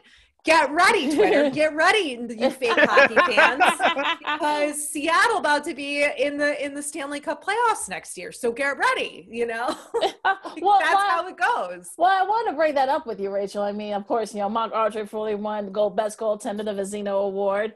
But I mean, I think also the fact that it is Vegas. Vegas and hockey don't mesh well together. I've been hearing that for all these years now, so I think that's probably another reason for the hate. Now, Seattle is different because, in the Pacific Northwest and everything. So I think that might be more of a natural fit, with hockey, even though you would think it wouldn't be. But the Kraken, as they're called. So it's going to be interesting to see. Hi, Kraken. Right? Yeah, right? I mean, it's going to be interesting to see how Pardon my Terry Boris. Yeah. Oh my gosh. I mean, that's actually pretty good, actually. So it's going to be interesting to see how they set this team up, because, I mean, it's sort of like, I think, Seattle, I think people say Seattle, if, they have a hockey team now, but they don't have an NBA team, that's a whole nother story there, right, Sid? But, they got David Hextall, as their first coach. It's going to be interesting to see how they build this franchise. So where do you see Seattle maybe within the next, 3 to 5 years? I think they're going to be in playoff contention every single year, if not wild card, or they're going to be performing really well, because the way the draft is set up, the way that the NHL and the organization work is so that they can be successful. I think the fan base in Seattle is just eager to get on board. They are all behind this, just like the city of Vegas was. That's what I have to say about the last that I'll say about Vegas, is that if you go to Vegas and you go to a Golden Knights game, you will be floored at the knowledge of the fan base and the devotion to the team. And just because it's the desert, that city is so happy to have a team that was born there and that's their own, and they take such pride in that, the people of Vegas. So just go and visit now that we can travel again. If you're feeling safe, go get yourself a ticket to a Golden Knights game. You will see the difference. And I think Seattle and the Kraken are going to perform very well. I'm just anxiously awaiting for the expansion draft. I can't wait to see who they end up getting. It's going to be like the Vegas expansion draft all over again. Like you were just saying, Lakina, Marc-Andre Fleury. I mean, he was a legendary Pittsburgh Penguin. The Penguin fan base was shook. They were like, we're losing Marc-Andre. Tears and sadness and this is going to happen again. Maybe not to Pittsburgh, but this is how it works. They get the opportunity to have top players from the different teams in the league, and it sets them up for success. Though you can't just have the good players. You've got to have that special magic camaraderie sauce, and the coach has to be able to bring all those people together that are going to be coming from all over, and hopefully they will be just as successful as Vegas was. Because honestly, you want them to succeed if you're a hockey fan, because if they don't, it only hurts the sport long term. So you should want them to succeed. You don't have to want them to win the Stanley Cup, but you have to want them to do well because it's good for the sport. And you get to travel to Seattle and go watch a hockey game. How cool, I mean, I fully intend to go to Seattle and see one of the games in the inaugural season. I did it for Vegas. It was very high on my list. I was like, I have to go and see, I don't care what game, I want to see an inaugural season game in their barn and get a feel for it. So you're listening to Second City Sports along with Lakina McGee. I am Sydney Brown. We're talking to a friend of the show, Chicago's very own Miss Rachel Kopchak. She's the co-host of the House of Hockey podcast. Rachel, I'll be honest here. I think I told Lakina this on or off mic. I'm not sure, but whenever that last game is or the Stanley Cup final, it's going to be a end of an era for the NHL and NBC. Of course, I'm like everybody else. I'm waiting for the return of the NHL to ESPN starting in September for next year in the fall. Of course, Turner Sports is in and on it as well, the NHL and TNT. Of course, the Winter Classic will be back next year. I believe it's St. Louis versus Minnesota, and they'll be on exclusively on TNT now. No free television, folks, so you have to get cable or streaming, however you watch your games. And, of course, TNT and ESPN will be starting the new era of hockey starting this fall. I want to ask you, at least before I ask this question, I just want to say this. I think I told Lakina this on or off mic. I'm not sure. But whenever that last game is for NBC, first of all, I hope they do a montage because if they do, they'll feature, of course, the recently retired Doc Emmerich. Of course, they better show the 3 Stanley Cups for the Chicago Blackhawks. I'll have a couple of tears in my eye. So Me too. I'll have a couple of tears in my eye. Yeah. For good and for bad. We'll get to the bad later. But I'll have a couple of tears in my eye, but I'm really looking forward to how ESPN does it starting in the fall. And they better, at least for the first year, maybe not next year, but at least for the first year, bring back the old music. Please bring back the old music because I don't know if you guys remember, but I remember watching ESPN when they had the NHL on the first time. And this is, of course, the era after Michael Jordan retired from the Bulls. They bumped some NBA playoff games. I know this for a fact because I was in college watching the late editions of SportsCenter. They bumped some outside of the Lakers and Philadelphia with Iverson. They bumped some other NBA playoff games till later because they covered the Stanley Cup playoffs. And so, with that network, they covered those playoff games they aired first in that first Black Hole Sports Center. I'm just interested to see how ESPN covers this next year. They better bring that music back for at least the first season. I want to get your thoughts on it. I sure hope they do too, and I hope they bring back those incredible commercials with the hockey players. Yes. I know there was people were resharing those when this news came out, and there's a huge lineup of big hockey names being tapped to join the broadcasting panel in some capacity, which I'm not gonna lie, I'm really interested to see how Wayne Gretzky does. I think he's with Turner Sports. Yes. He's going to be doing. I just don't know him for the personality. I don't think a lot of people know him for his personality, right? We know him for his skill and his greatness. So I'm intrigued to see how this all plays out. They've got big money, big hockey names, big legends. I think Chris Chelios has been tapped to be involved in some capacity. Yeah, he's on ESPN. I think his daughter's covering the Lightning, I believe. She's in the business already. Haley. Does a great job. And she's been tapped by ESPN as well. I would love to see that show. I want to see father-daughter, in some capacity, who knows? But They'll probably put him up First Take and Stephen A. Smith yelling at him for no reason. Oh, gosh, yes. Chris Chelios is just going to walk over and go, shut up. And he's just going to throw a right hook and be done. He might punch him. Who knows? I mean, we know that if you push the right buttons, I'm sure Chelsea's going to deck him. Leah Hextall, who has done a great job. She's been covering hockey for 17 years. That's Ron's. I believe that Ron's that's his niece. I believe, if I'm not mistaken. So, but she is in her blood. So, she's been covering hockey for 17 years. She's going to be calling some games. Kevin Week's going to be doing some studio and game work. So, the lineup looks pretty diverse. I know some people were saying that maybe Gary Thorne should have been, up in there, but I think they wanted to go a little bit younger. Sean Medetta did some hockey for a little bit. So, it's not, I don't have go ahead, Rachel. I'm sorry. But here's my biggest concern. Where is Patrick Sharp? Where is our Sharpie going to land? I need to see that beautiful face and that beautiful hair and the excellent feedback he has on TV. Somebody better pick that boy up. I'm going to be really mad if Sharpie isn't back somewhere.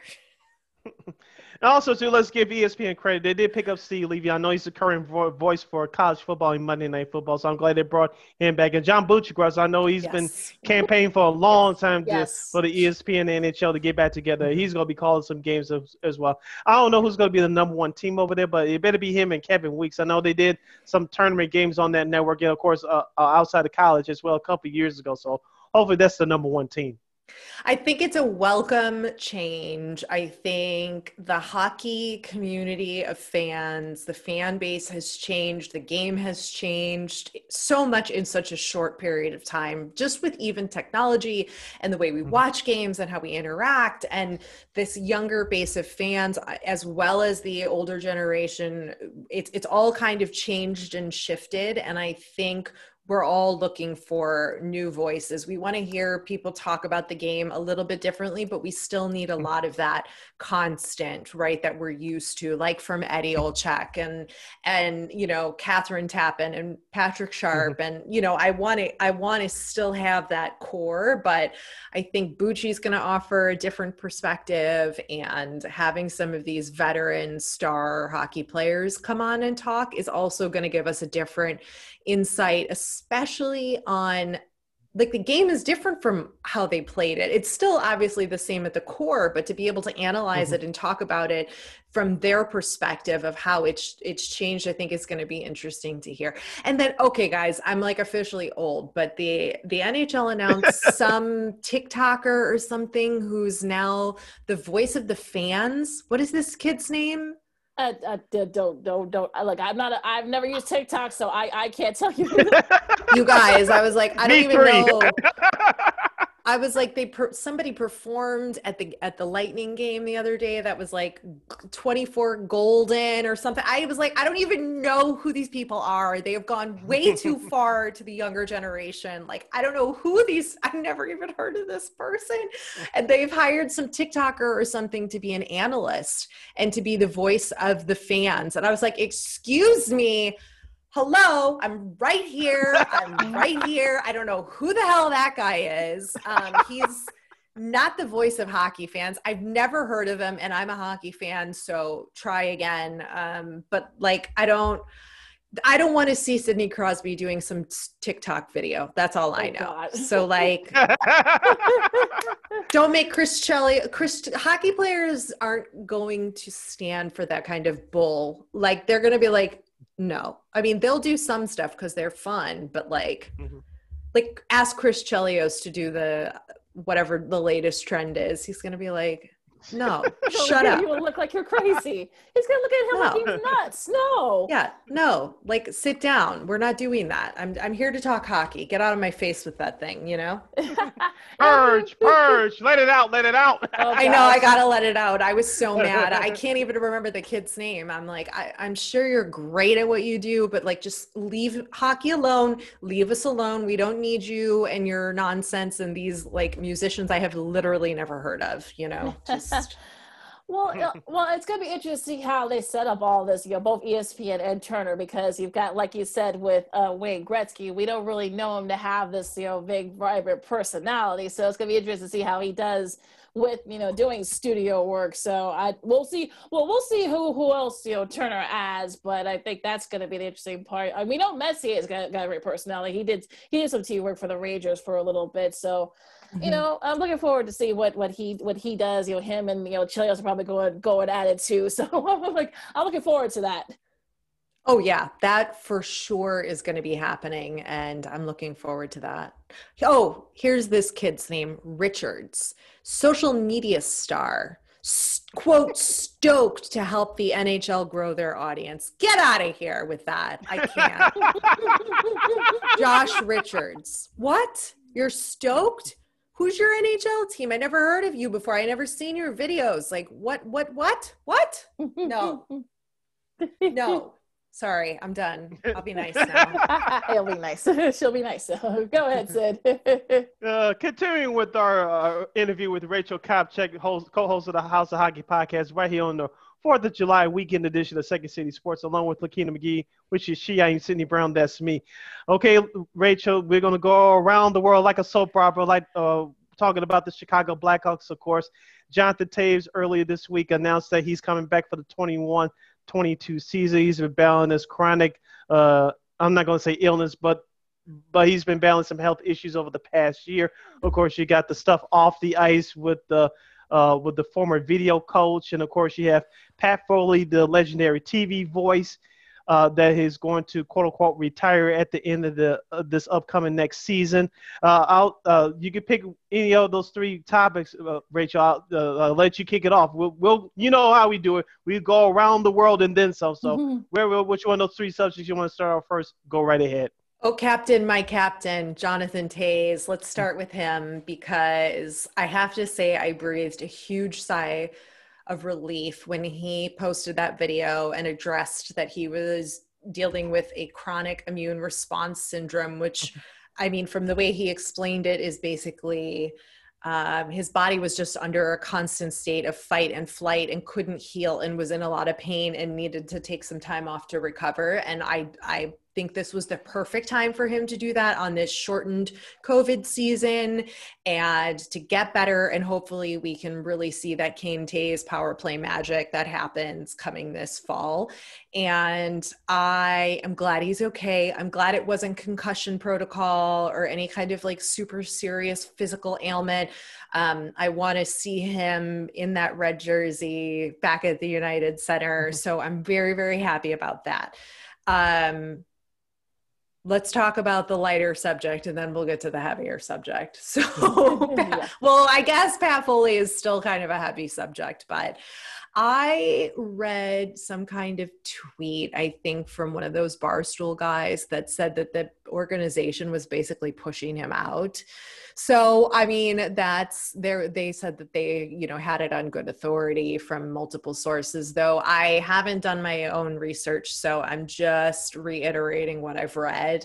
I think it's sad. I think, we love to hear the voices that we've grown up with listening call the games. And I guess there's change happens, things happen, people retire and move on. Hey, maybe he's going to ESPN or Turner Sports. So who knows? But, you never know. Somebody could pick him up or he might just actually be retiring. So I'm a little sad about that.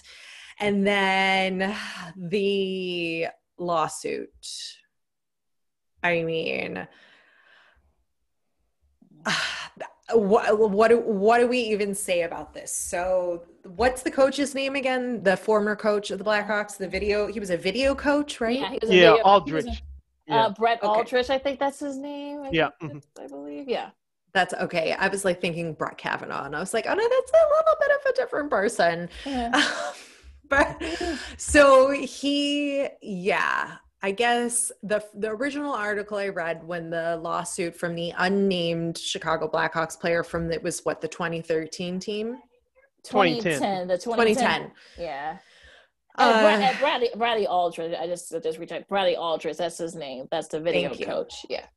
Yeah. I mean, the claims of what he was saying, that the unnamed player was saying about the sexual harassment and sort of like really just basically threatening his hockey career for sexual favors and things like that. I don't support any of that. And it's so shocking to see this happening at such a well-known, respected organization like the Blackhawks. And I mean, I know he was no longer part of the team for very long. He moved on, and I'm glad there's a separate investigation going on to find out really what happened and what's going on. But you never want to hear something like this.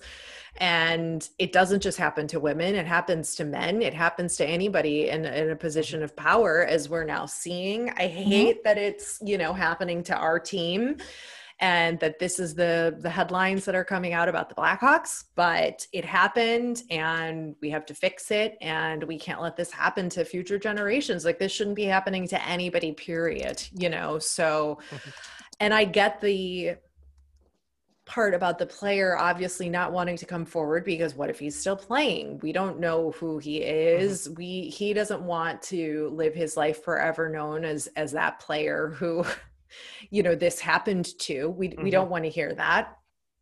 And like, he doesn't want to deal with that. I mean, obviously we want to hear about it and what happened, and we don't want this to continue. So I'm glad that he spoke out, but that's a huge burden to have on you. And I just hope this isn't happening across the sport, which I'm sure there's been other instances, and I'm sure in the other systems, but I feel like if we take care of it, and kudos to him for bringing it to light so that hopefully this isn't happening elsewhere and it was an isolated incident. Myself, along with Lakina, we refrain from talking about this only because this story is just gaining traction over the last few weeks. I'll just say this, like I said, this is not the end of it. This is only the beginning. But I'll say this, if any of this stuff is true, whoever knew about it, and there's been stories over the last few days saying that the people in higher ups knew about it. If that's the case, they all should be gone. I thought about this the other day, and I actually told this to somebody the other day. Remember about this time last year before the playoffs started, John McDonough was gone, was fired from the Chicago Blackhawks. Yeah. And I said, could that, I'm not saying it is for sure because I don't know, but could that have a connection to what's going on right now? Because if everybody knew, assuming that it's true, once again, assuming that it's true, everybody should be punished to the fullest extent of the law, along with losing their jobs. If that means we get rid of Stan Bowman, I'm fine with it. Like, I mean, I don't mean to make light of this situation, but like, I mean, if this is all on Stan, in my opinion, then wasn't he there in 2010? Yes. Yeah, that was his first year on the job. Right. Yep. I mean, and I mean, I'm one to sort of, I don't think they're connected. I know that's a possibility, but I don't think that has much to do with it. I think I'm sure a lot of people knew. What was the details again? Was he let go that season? He didn't go beyond 2010, right? Like that 2010 season. The video coach. The coach. No. The coach, no. Yeah. I think the story was that he left after that particular season. Apparently, there's some players have been on record. I know Brent Sopel's been on record saying that he was told about it. A couple other players from that 2010 team said that they were told, although they're not on record. Names are not being they're anonymously, I should say. So yeah, so there's definitely been definitely someone knew something. Well, that is the only thing that makes me feel better about this, is that he didn't stay beyond that time of when the incident was reported. So that makes me feel like the powers that be were told about it in some capacity, and that guy is no longer part of the organization. So I think that speaks volumes, and I'm gonna go with that. I mean, what else, do you have to talk about it publicly? Though I do think there is a responsibility of the Chicago Blackhawks organization, if they did know about this, to say something to that guy, that video coach, to his future employers, because I think I read that he was working at a university. Yeah, which University is of Notre Dame. even more terrifying. So why that coach is still working is an issue. And I mean, I think that the Blackhawks organization has a responsibility to the youth to pass on that information in some capacity to protect future players from being subjected to somebody like that. And also to apparently, I guess, John Tortello, who was the assistant coach at the time for the Hawks, apparently he also knew. So, like I said, somebody knew something, but look, we don't really know what else, because they're doing an investigation and such. We'll learn more. Yeah, so hopefully we'll learn more. We'll see. Yeah, I'm just glad he didn't stay on beyond that. I think, again, that's all we can really. He left, whether or not of his own accord. We can spin these things to however we need to, right? Like, did he quit? Did he leave? Was he fired? Doesn't matter. He was no longer part of the team. And I'm glad, like, how long did it go on? He was only there for like a year, right? One season, the video coach? Yep. I believe so. It's not like he was there for years and this was going on and you know, it was being allowed beyond an extended period of time. So I take a little bit of relief in knowing that.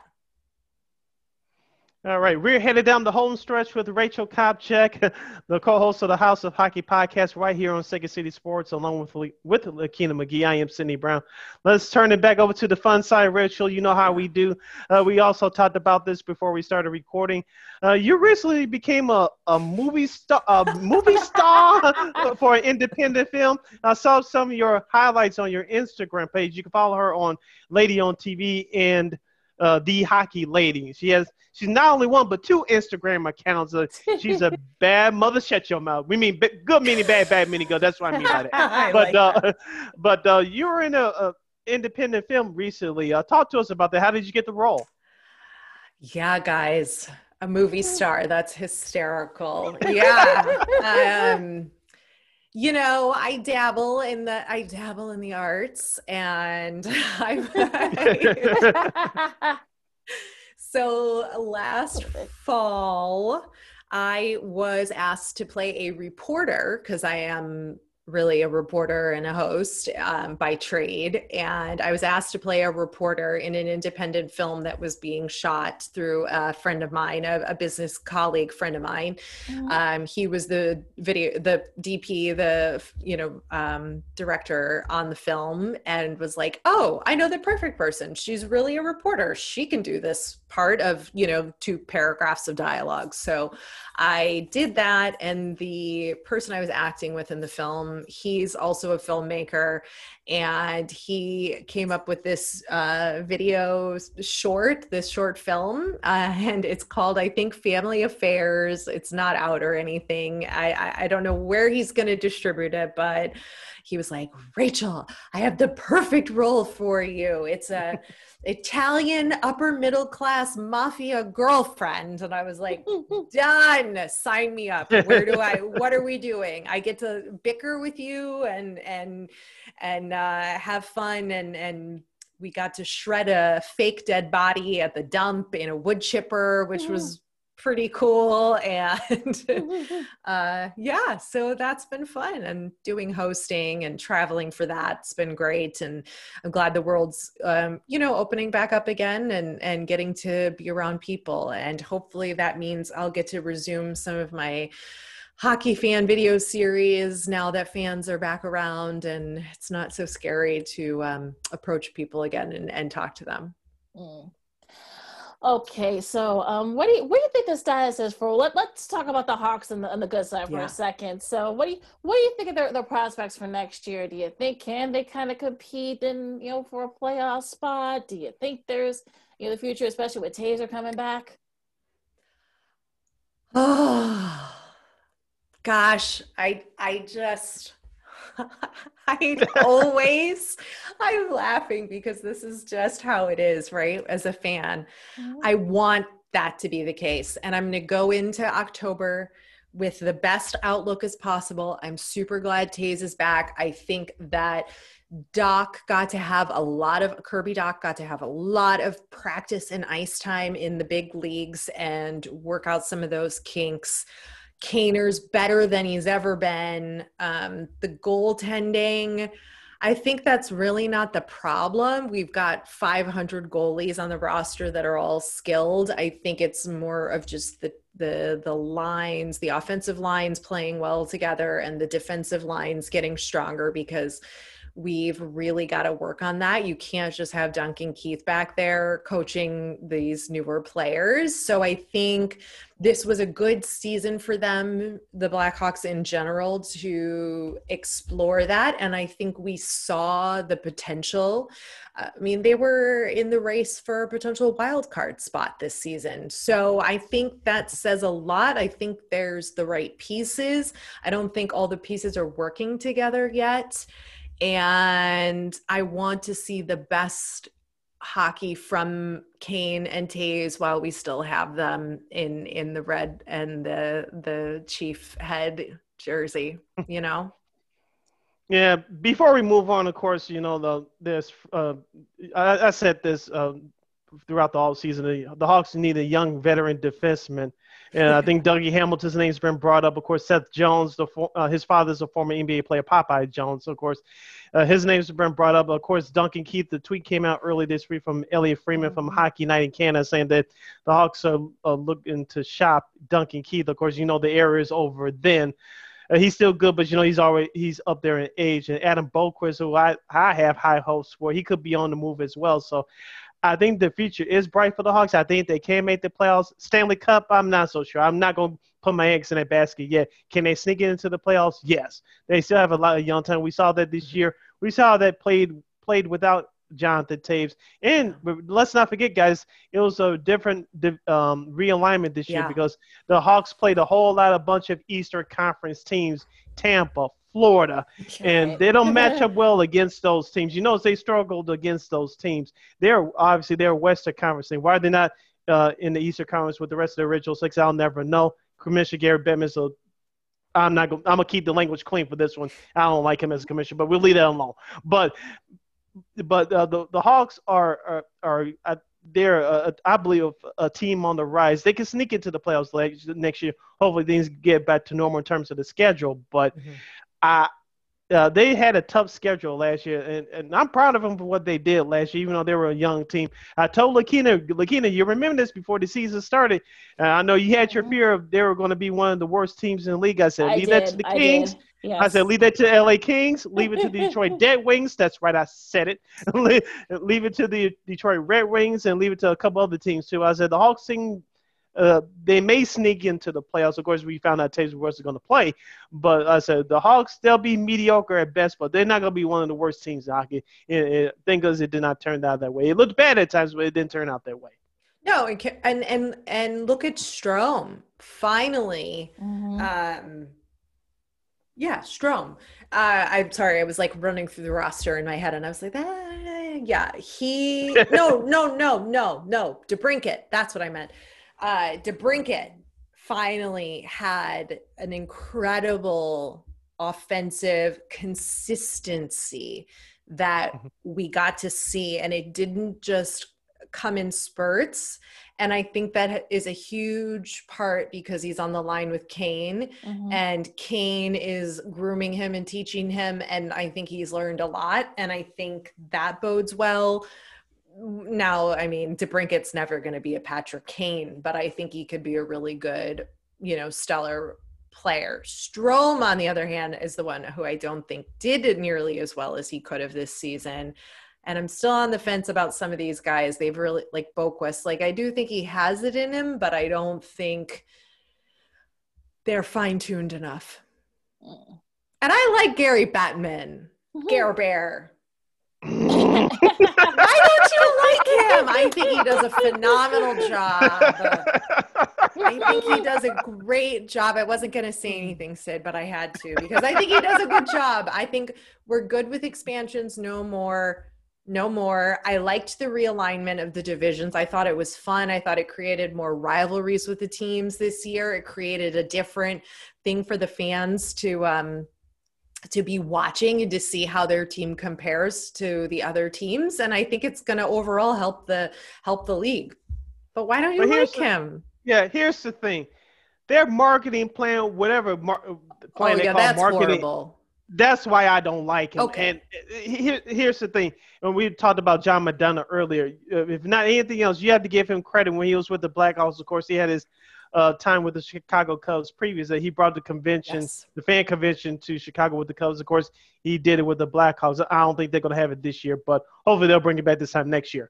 But it's about marketing. Of course, it was perfect timing for the Blackhawks because they had young stars. The team was winning. And of course, they were on a Tonight Show. Speaking of that 2010 Stanley Cup year, they were on there during that season before they actually won the Cup.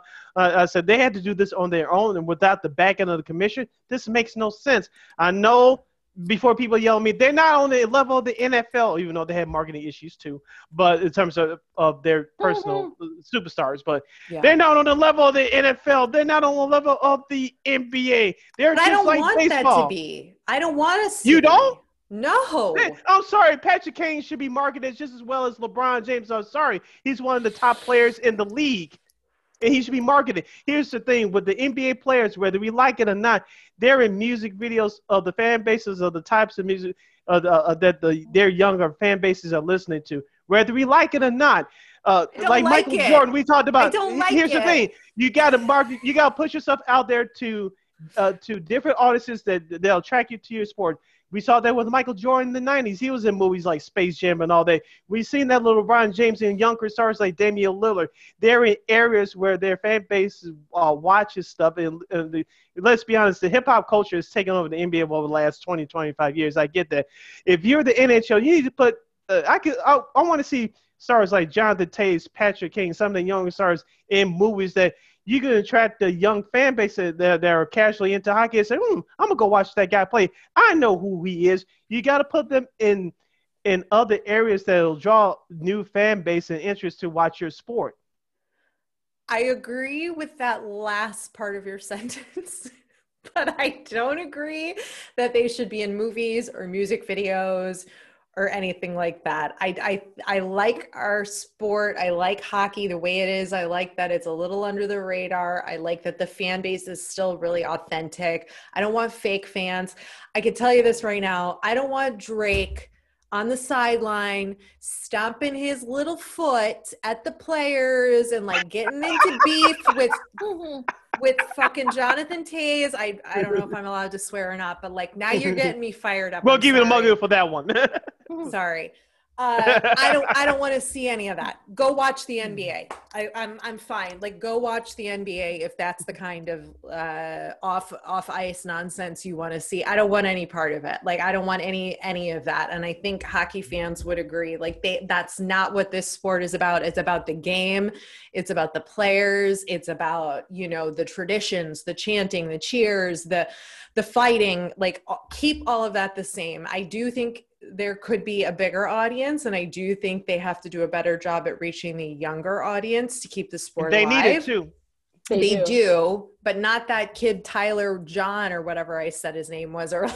I agree with you on that. I agree with you on that. I whatever his name was, I can't even remember. But I think yes and no. Like I don't want this to turn into the NFL. I don't want this to turn into the NBA. Those can stay and be what they are, and you can sell out arenas and have nobody in the seats. Like I don't want any part of that. I mean, I watch hockey because I want to be cheering and I want to be talking smack to the person next to me about our teams and like being in it. So I disagree with you on some of that. We agree to disagree. That's fine. We don't have to agree on everything. We don't want to agree on everything. That's boring. Okay. We agree to disagree. Stand your ground. What? I still love you. Don't tell nobody that. Oh, goodness gracious. Oh, Lord. Lakito, what do you have to say? Our first public argument. Look, I said this before. Look, I think both of you have raised some good points. I mean, look, I think you can always do more to promote your athletes. I mean, NHL needs to do more now. I don't want Connor McDavid appearing in a Drake video. I don't want, I don't think we want that. But, I think people should know who these guys are. And I think it's unfortunate that in the NHL, it doesn't seem like it's like that.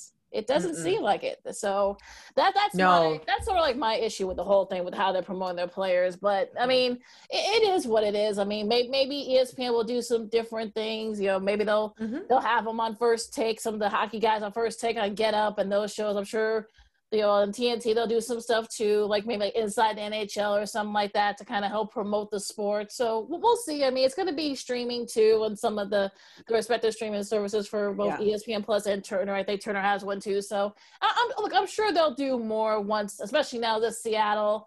That's going to be a team that a lot of people are going to be getting their jerseys for. So look, we'll see what happens. I mean, but look, you both raised some really good points. I'm going to be Swiss for a second to stay neutral here. Okay. I don't see it in. Yes.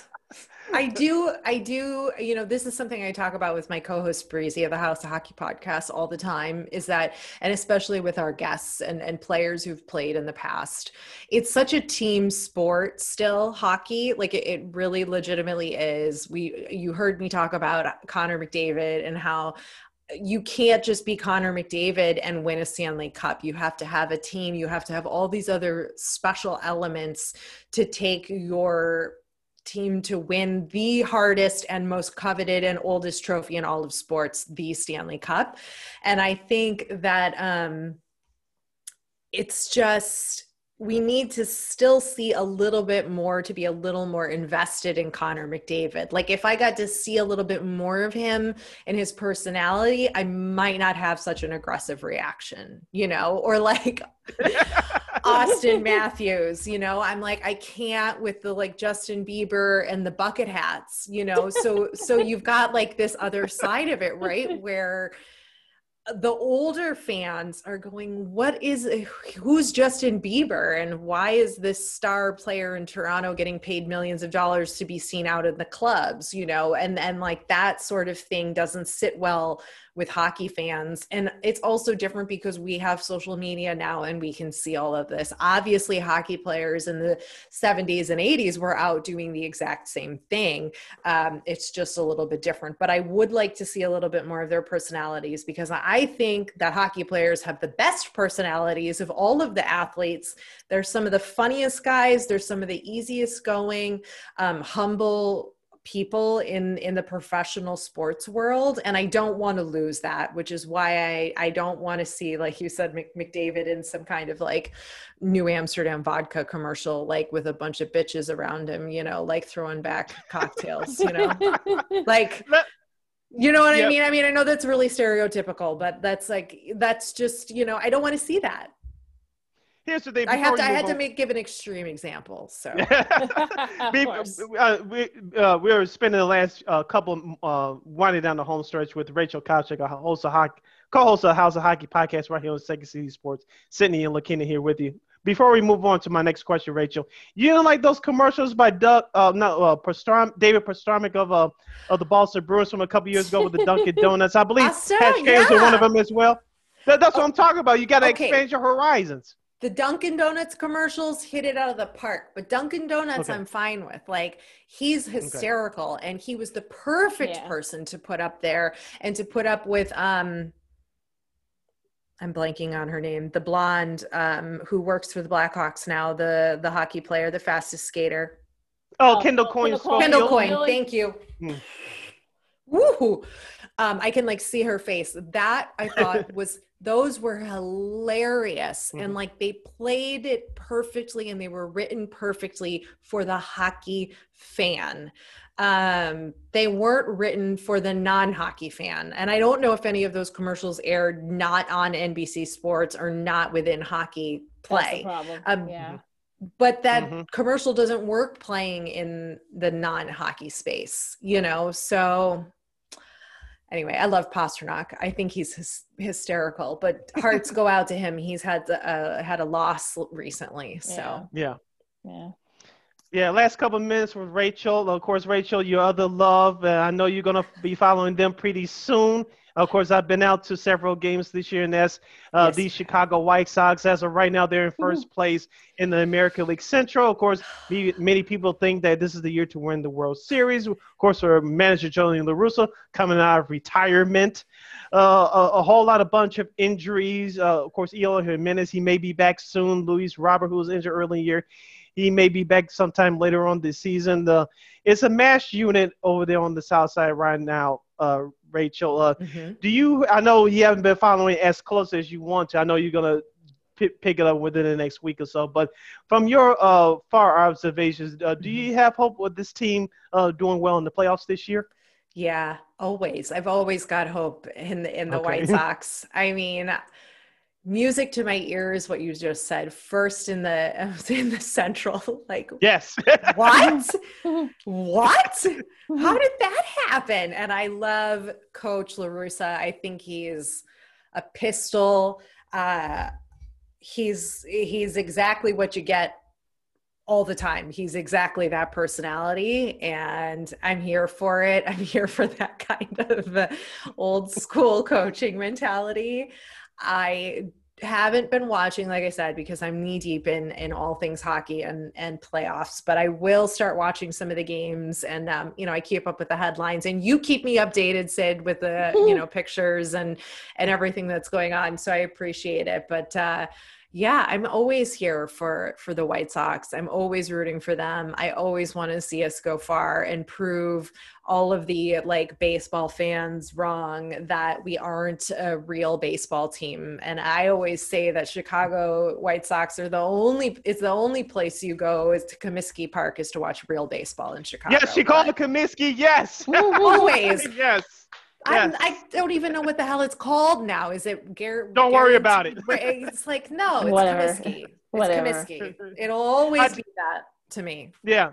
I tell people all the time, I'll first of all, I'm a fan. I call it what the hell I want to call it. The two things that the White Sox get from me, my money and my beautiful butt in that seat. That is it. Outside of that, I can call it whatever the hell I want to call it. Exactly. See? Oh, there gosh. it is. Yeah, they've changed the name so many times. I'm just like, Yes. You know what? It's Comiskey. I'm not calling it anything else. It'll always be that. I hope that's what it still says on the L exit on the red line. I think it just says, Sox 35th now. Mm-hmm. That's all it is. They don't even. Of course, yeah. Of course, I think you've known this, Rachel. Of course, I ride the Metro line, which is they call it the Rock Island line. They built the stop. This is now a decade ago. They have used the Metro line stop at 35th Lou Jones. So for the last decade, yours truly has not. I repeat, has not had to pay for the overpriced parking, and damn, I intend on keeping it that way. Yes. Yeah, but you could tailgate now, so that's kind of cool. Yes. Thank goodness. Yes. Yeah, thank goodness, everything's starting to open up. So, Rachel, last question for last question for me. It's sort of interesting that the NHL is sort of right there in the no one's really talking about the Stanley Cup playoffs. I think people are kind of starting to get into it, especially with the story with the Montreal Canadiens. Do you think the Canadiens? I know I might have missed it earlier when you said it, but do you think the Canadiens can try it? Can catch up and win this series, or you think it's going to be very hard for them to try to win 4? I think it's going to be very, very, very hard, and I would be shocked if they do.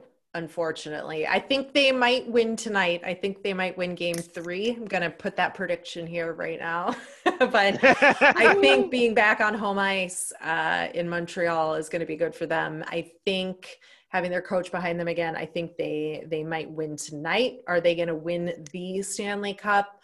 I would be absolutely shocked. And I think Tampa would have to absolutely fall apart and not have the luck. And I mean, anything can happen. It is playoff hockey, and we've seen it all happen, but I don't think it will, even though that's what I want to happen. I can't. Those are two different things. All right. That was Rachel Kopchak, Chicago's very own. She's the co-host of the House of Hockey podcast. P.S. My future ex-wife. Yeah, we've already got one argument here about Gary Bettman. And plenty more to come.